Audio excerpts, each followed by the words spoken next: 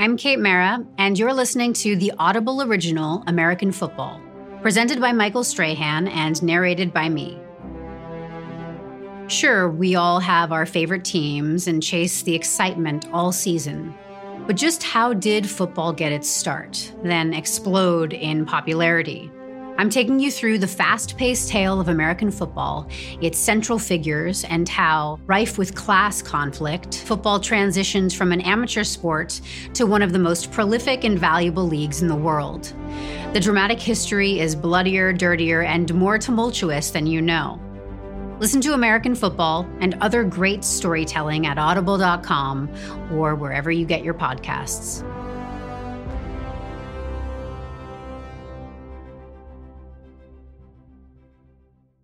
American Football is an Audible original produced by the History Channel, Misher Films, and Smack Entertainment.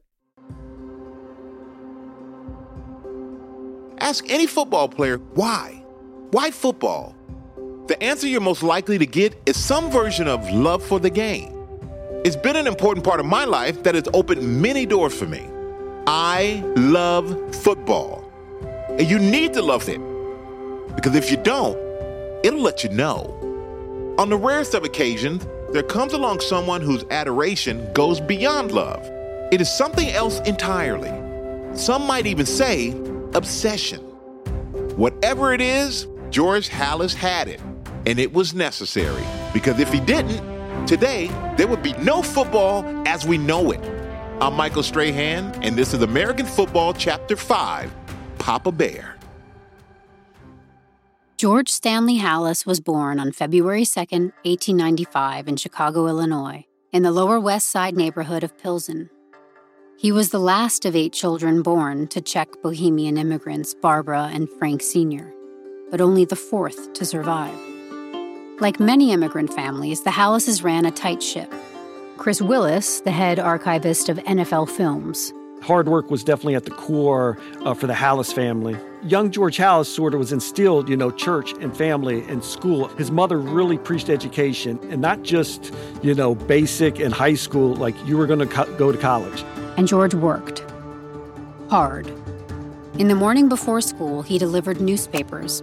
After school, he worked in the family grocery store.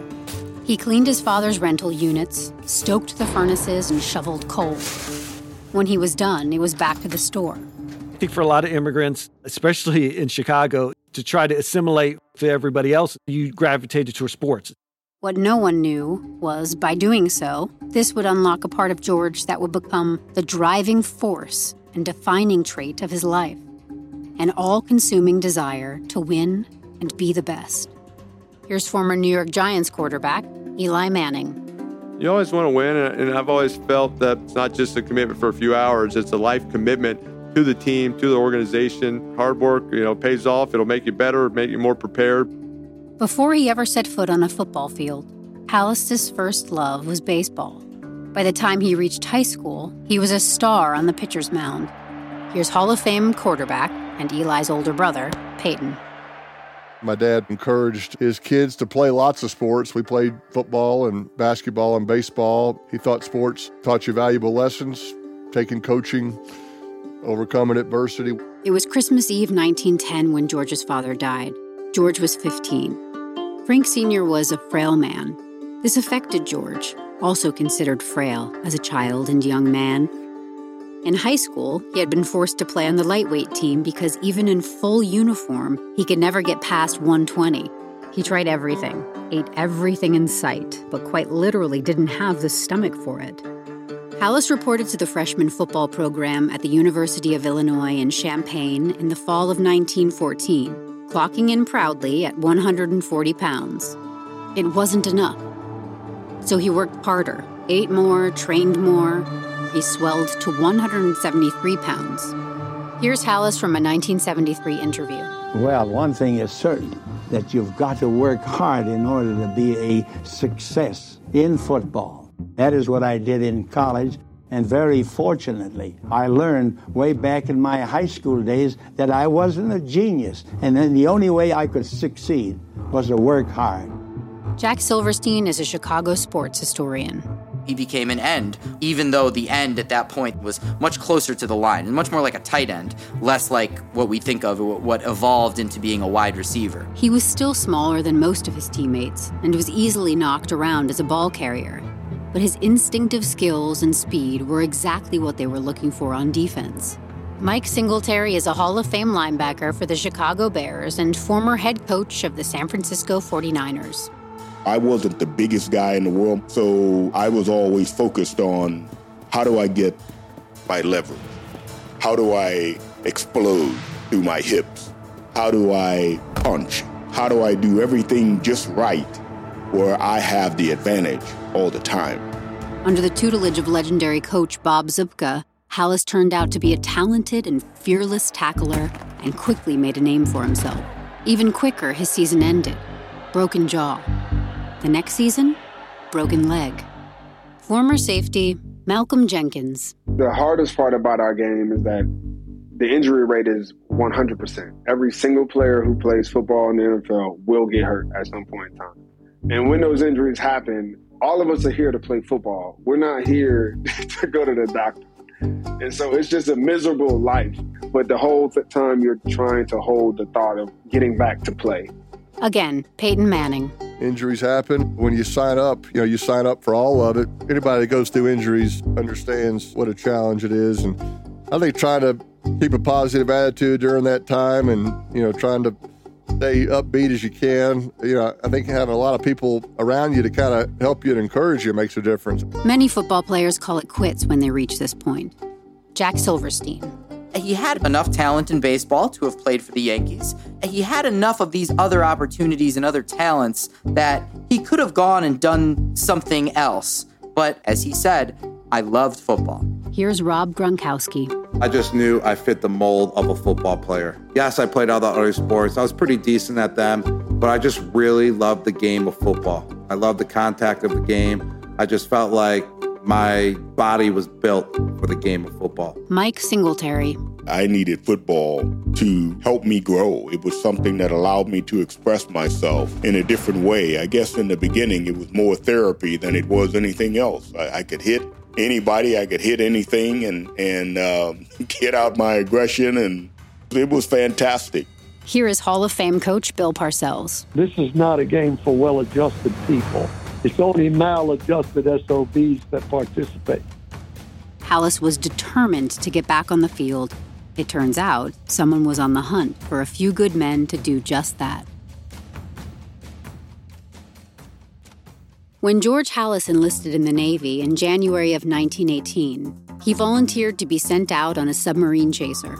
His request was denied, and he was assigned to the sports program at the Great Lakes Training Center. There he met a host of other enlisted men that would become lifelong friends and acquaintances. None more important than a standout quarterback at Northwestern, John Leo Driscoll, better known as Patty. The Great Lakes football team featured young men who had been stars on the football field, so when Halas and Patty were asked to coach, as well as play, they organized a team that in no time was a well-oiled machine. They beat Purdue, Iowa, and Illinois, with Halas facing off against many of his old teammates, and tied with Notre Dame and Patty's Northwestern Wildcats, staking their claim as champions of the Midwest. On January 1st, 1919, the Great Lakes Navy Blue Jackets defeated the Mare Island Marines 17-0. This was in Pasadena, California. New Year's Day, the Rose Bowl. Everyone on the Navy team was ecstatic. Everyone except George Halas. He was furious. Late in the game, he thought he'd caught a touchdown pass in the back of the end zone. The pass is low, but Halas scoops it up. Touchdown, Navy! But wait, here comes the ref. It was ruled incomplete. Now here he was, still stewing over a meaningless call in a blowout game while the rest of the world moved on. Classic George Halas. Former head of officiating and longtime official, Mike Pereira, knows about these kinds of players. There's always players that are more difficult than others. And, players complain. My favorite is when a player gets up and the pass is ruled incomplete and he yells at his coach. Then the coach then throws the challenge flag and, in fact, it's incomplete. Those are my great moments in a game when that happens. His teammates reminded Halas he had just won the national championship. He was named the game's MVP. He had been named to Walter Camp's All-America second team. And, most importantly, he was going home and he could tell his beloved mother about all these wonderful things. Of course, she didn't want to hear any of it. There was only one thing George Halas's mother did want to hear. He was done with football. She had always been uneasy about the game. Any parent would be.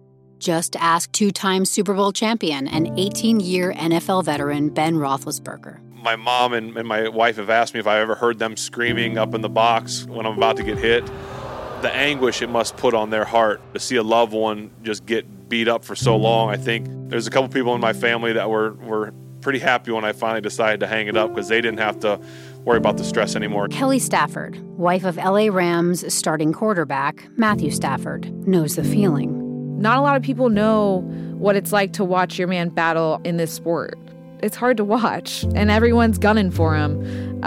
When he releases a ball and gets hit after, that's when my eyes stay to him. I don't even watch the ball and where it goes. You know, you have to remind them sometime that they're not Superman. They're not superhuman.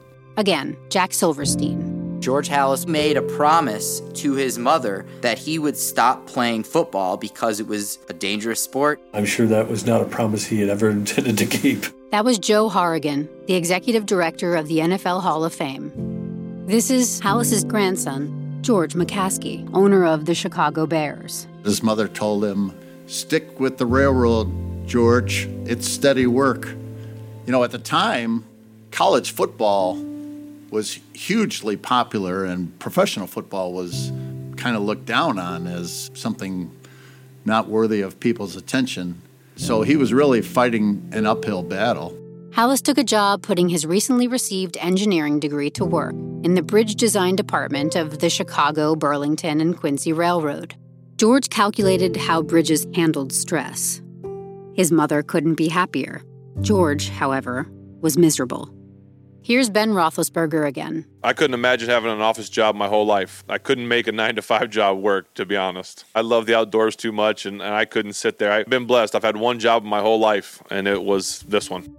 On one particular March day, plodding his way to work in the bitter cold, George wished he could be heading anywhere but where he was heading. His wish was about to be granted. George Halas got a call from George Chamberlain, the general superintendent of the A.E. Staley Manufacturing Company, asking to meet him at the Sherman Hotel. Here's Mark Staley, A.E.'s grandson, talking about his great-grandfather. He was a big sports fan. He thought it was very important for the employees to get exercise. And so he started a lot of company employee sports teams.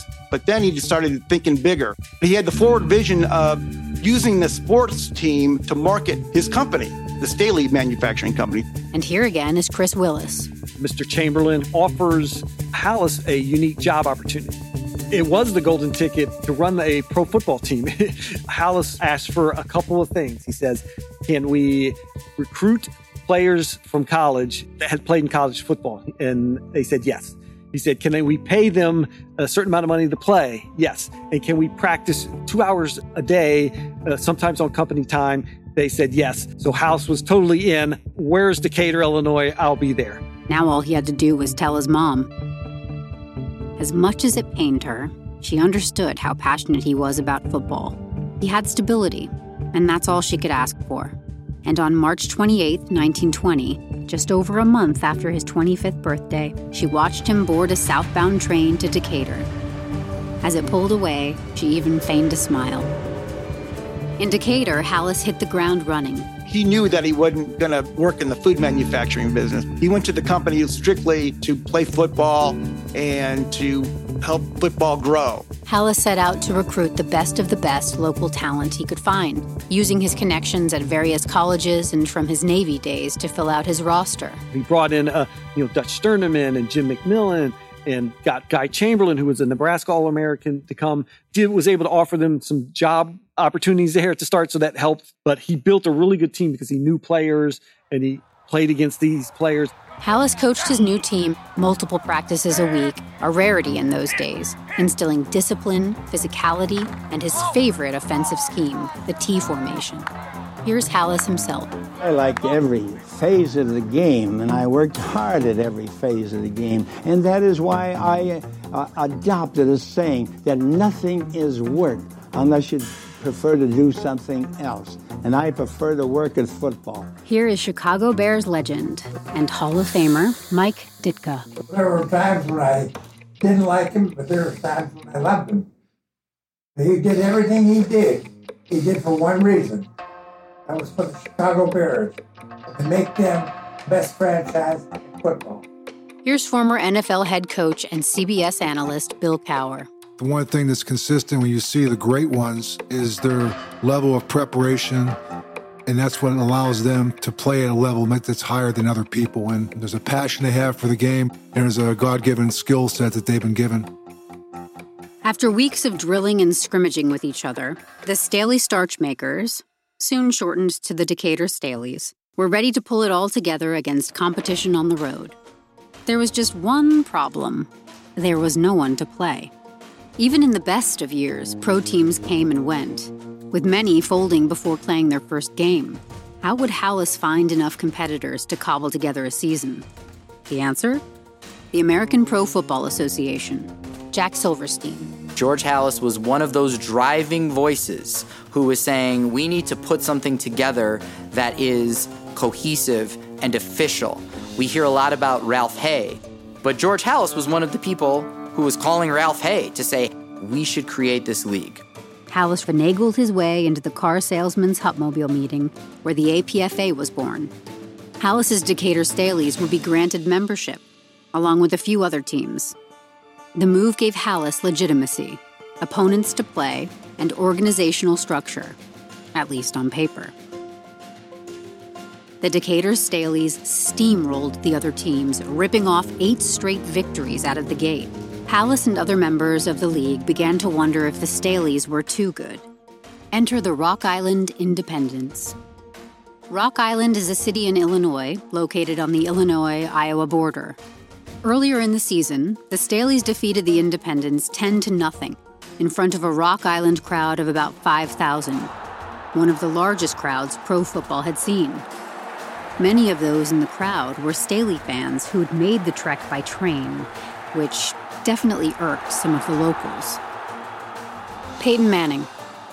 I love the fact that so many fans have their team that they're cheering for. They're keeping up with who the team's drafting and what moves we're making in free agency. And it's a year-round conversation. It's not just in the fall.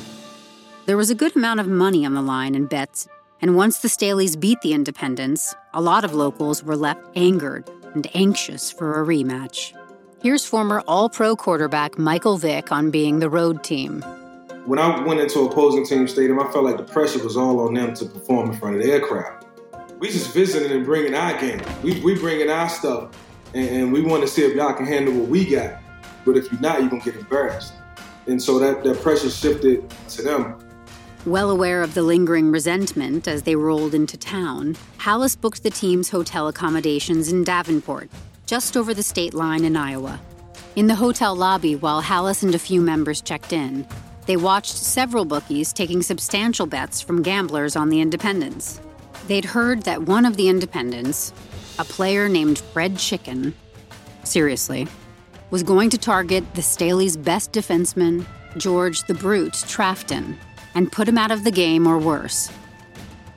So the Staleys struck first. Early in the game, the Brute accidentally leveled Mr. Chicken off his feet through a fence on the sidelines, knocking him unconscious. He was carried away and never returned. This sent Independence fans into a frenzy, throwing rocks and bottles onto the field and at their opposition. Halas was sure they would attack the Staley's players when the game was over. Michael Vick again. We always, approach those games as if, it was us against the world. And I wouldn't have wanted it any other way. Because it was the best feeling in the world when you go on the road and you beat a team in their house, man. And it used to be so loud, like crowd barreling down on you, fans throwing popcorn at you, and you make one big play and it just go to silence, complete silence. You know, you take a lot out of it. As the final seconds of the game wound down, the Staleys had the ball and called a play that sent the Brute on a go route, running straight down the field.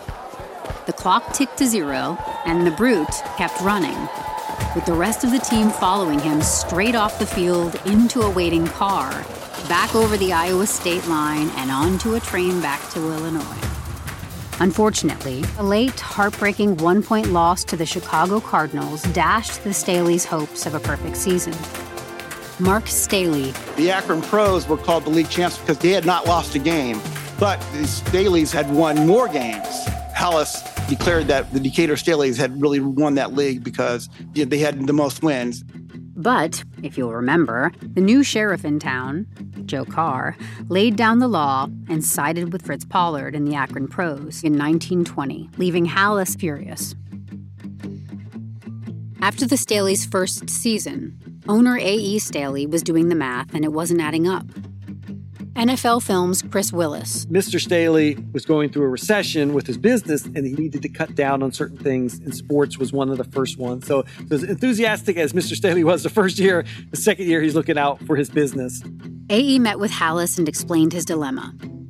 It was as if he was reading George's mind. Maybe the team would do better in a bigger market, and Chicago made perfect sense. After the APFA title game in Cubs Park drew 12,000 fans, George Halas was convinced that football would attract more fans if teams moved to areas where more fans were located. And what better spot than his hometown? Again, George McCaskey. Mr. Staley said to my grandfather, I can't keep supporting this team financially. Why don't you take the team to Chicago, and if you keep the name Staley's for one season, I'll give you $5,000. My grandpa immediately accepted that offer. And with that, the Chicago Staleys were born.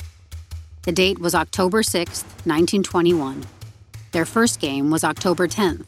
Halas had 4 days to get a football team moved, find a place for them to play, and get them ready for the start of the second season of the APFA. This time, they had a chance to win. When he got into Chicago, he went right to Mr. Veck, the Cubs owner, and said, can I use your ballpark? Your season will be over in October. We can use it in October, November, December. And they come to an agreement, and Halas had his team in Chicago, where it's been for over 100 years. Once settled in the Windy City, Halas struggled to juggle all his newfound responsibilities. Playing and coaching was one thing, but now he was playing, coaching, and owning. Here's Big Ben. I couldn't imagine being the coach, the owner, and the quarterback. It's hard enough just being the quarterback and knowing what everyone else has to do. That'd be pretty tough. I can't imagine that. The owning part was proving to be a challenge, so Halas brought in a partner, Dutch Sterneman. Dutch was already the Staleys' most prolific scorer, but more importantly, he was loyal to Halas. And for George, that was the highest form of currency. The Chicago Staleys would win their first 6 games, including a 22-7 victory over the Cleveland Tigers that featured an aging Jim Thorpe. By this time, Thorpe had been ousted as head of the APFA and was routinely hurt, playing on one of the few teams that believed he still had anything left to offer on the field. Earlier in the summer, while A.E. Staley was crunching numbers, a young man named J. Emmett Clare attended an APFA meeting in Chicago, his hometown. He was lobbying for membership of a team owned by a company he and his brother had recently purchased over in Green Bay, Wisconsin. The team was founded in the summer of 1919 by a company employee and former Notre Dame football player named Earl Lambeau. Curly to those who knew him. It wasn't until Agnes Aylward, Lambeau's girlfriend, suggested they might pay homage to the company who offered initial funding and practice space for the team, the Acme Packing Company, that the Green Bay Packers were truly born. Curly was known for his hot-headedness and explosive personality, a tenor taken on by his team, and they dominated their local opponents regularly. Here's Packers quarterback Aaron Rodgers. I knew all about the old teams. When I got drafted by the Packers, I knew about Bart Starr. I knew about Max McGee drinking the night before the game and coming a little hungover and making a one-handed catch to be the first touchdown in Super Bowl history. I knew about Vince Lombardi. I knew about the Ice Bowl. Those were some great football teams. Obviously, we've won 13 NFL championships in Green Bay. There's a long history of excellence in this town. This is Hall of Famer Leroy Butler. What makes the Green Bay Packers different from every other team? Oh, the Lambeau Leap. There is no leap without the fans. And that's the whole fabric of the Green Bay Packers. So it's so fitting that this is one of the best celebrations. And even to this day, when guys score, you can jump up and thank the fans. You can't do it any other time. But in Green Bay, it's Super Bowl or bust every single year. And I think there's a lot to be said for that. The excellence of the organization has been passed down through generation and player after player. There's a history that ties itself directly to the expectations that the fans have, that the organization has, that the region has. The nickname of Green Bay is Titletown, and they expect championships. And I wouldn't have it any other way. Much like Halas, with no real competition in sight, Curley sought teams to play elsewhere, leading them to the APFA meeting in Chicago, where they were granted membership on August 27, 1921.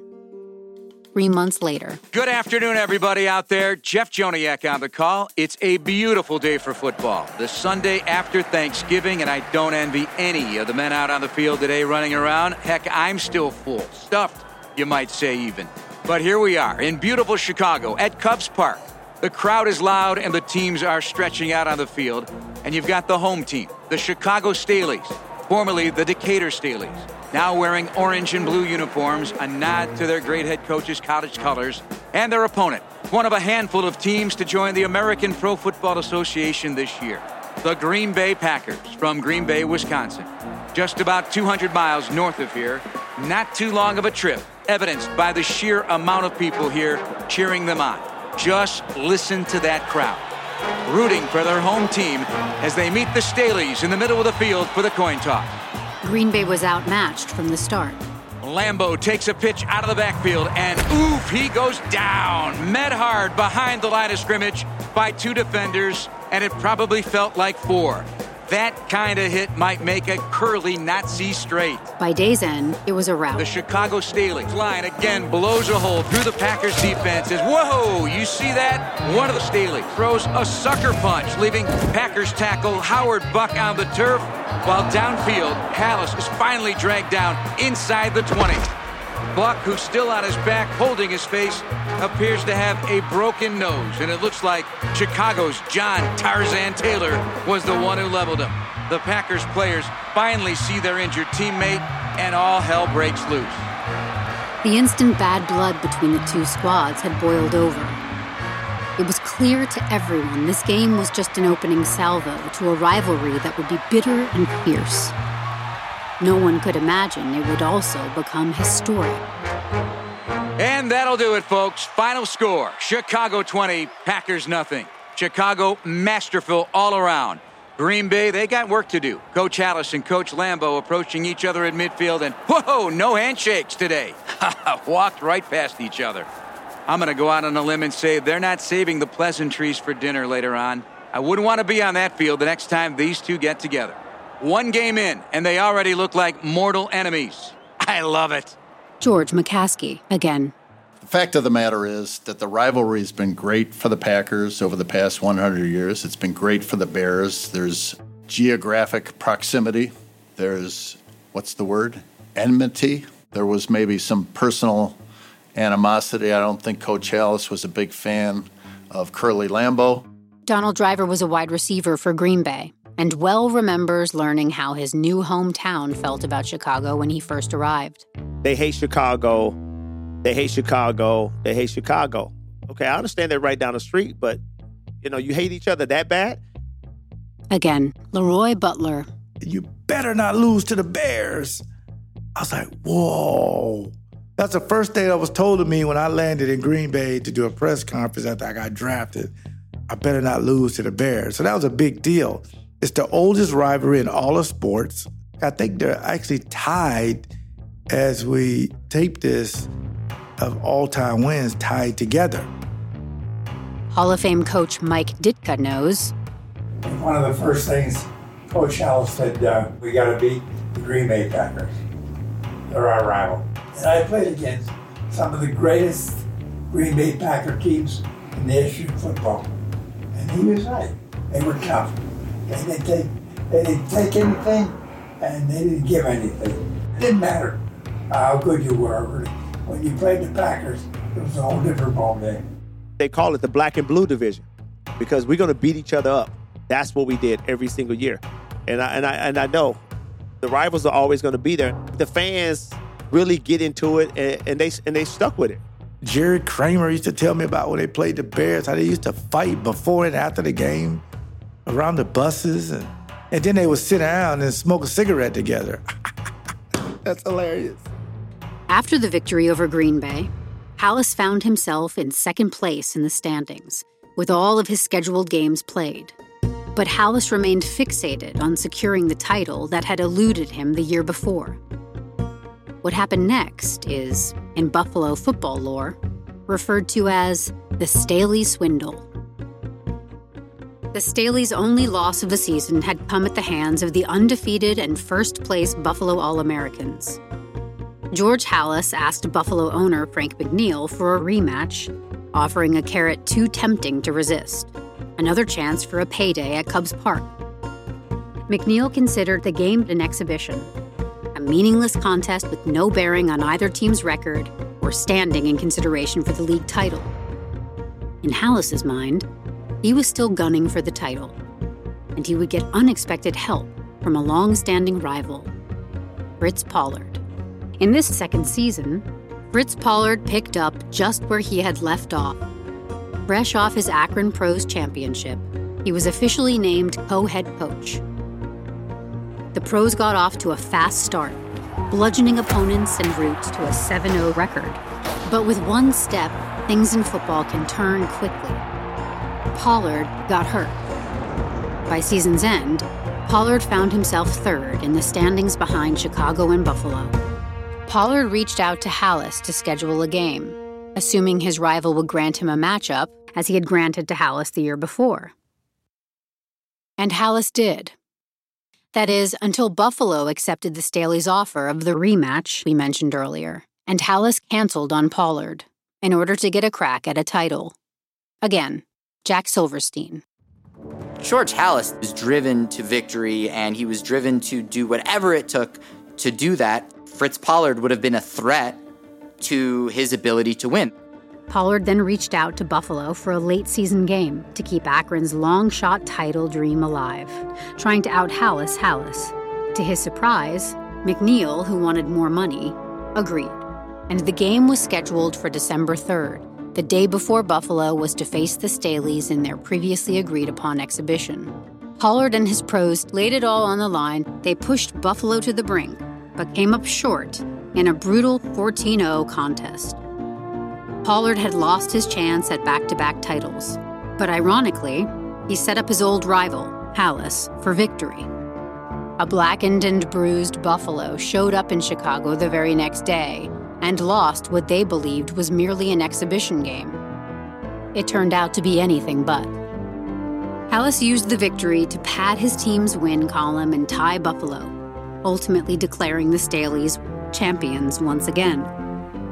He argued that while Chicago and Buffalo split their two matchups, the second end-of-season game meant more, and the combined score of both Buffalo-Chicago matchups was 16-14 in favor of Chicago.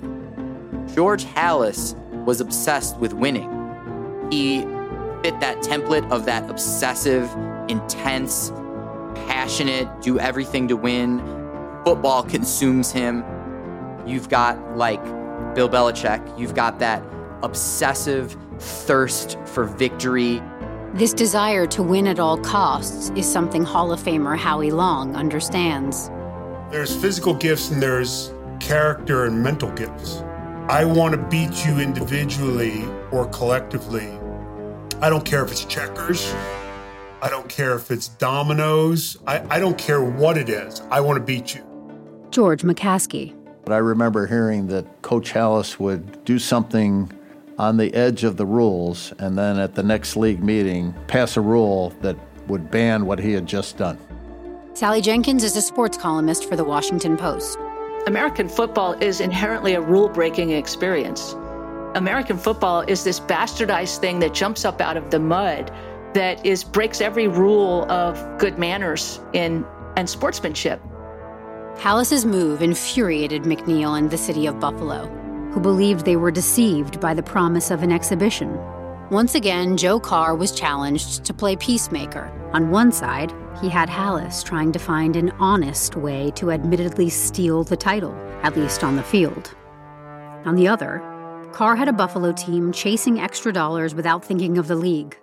The NFL Hall of Fame's Joe Horrigan. This is two teams that were critical to the league. Buffalo was a very strong city at that point in time. So they wanted Buffalo in their league. They wanted Chicago in their league, obviously. So there was no favoritism in the sense of trying to get Halas the win. And Halas was just a guy at the time. You know, he wasn't the George Halas we all grew to know and love. George McCaskey. The teams in the NFL are business partners, but competitors on the field. That's unique to our sport, unique to our business.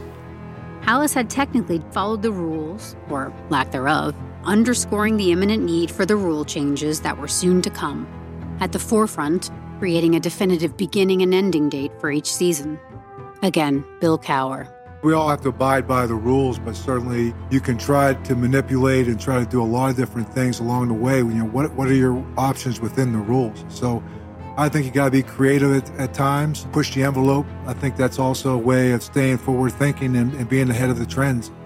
In the end, Carr sided with Chicago, naming them 1921 APFA champions. So I think the outcome came out the way it should have been. They awarded the right team the right title. It was a fair judgment. The folks in Buffalo to this day don't think so, but Joe Carr made the decision, along with the vote of the ownership, that this is the champion. Halas had finally done it. He was a champion, the best American in the most American of sports. And in true fashion, he was already looking toward the next season and plotting how to bring another title to Chicago. Again, George McCaskey. So in 1921, they were the Chicago Staleys. They played at Wrigley Field. And when it came time to rename the team, he figured a lot of football teams just duplicated the name of the baseball team in the park they were playing. But then he had another thought. Football players are bigger than baseball players. If baseball players are Cubs, what's bigger than a Cub? The Bears. The Bears. The Bears. The Bears. The Bears. There was one more name change coming in 1922. By this time, Joe Carr had begun instituting numerous rules and policies to better organize the league's seasons and produce a more credible product on the field. Carr was ready to move forward, and so was Halas. Here's Chris Willis. George Halas is just like Joe Carr, that he could see that the sport of pro football, even when it was really nothing, that it could become something big. I think he just saw all that was great about football. It's the ultimate team sport. Yes, some positions are important, but without everybody working together, you're not going to succeed. It's a classic example of get knocked down 9 times, get up 10, about being smart while playing the game. There's great strategy involved, and it's just the greatest game. Joe Carr, he was the structure, and George Halas to me was the engine, the drive, the passion. We have a plaque here at Halas Hall. One of the lines on that plaque is, by sheer force of his enormous will, he demanded that America pay attention to pro football. And I think that says it very well. Unified by a shared vision, the league needed to grow. Halas said the name had to sound first class. There was nothing like this football, this league, anywhere. And so that's why he suggested the National Football League. And this NFL would have to take place outside its current comfort zone in Middle America, to places it had never succeeded, with people who had never embraced it.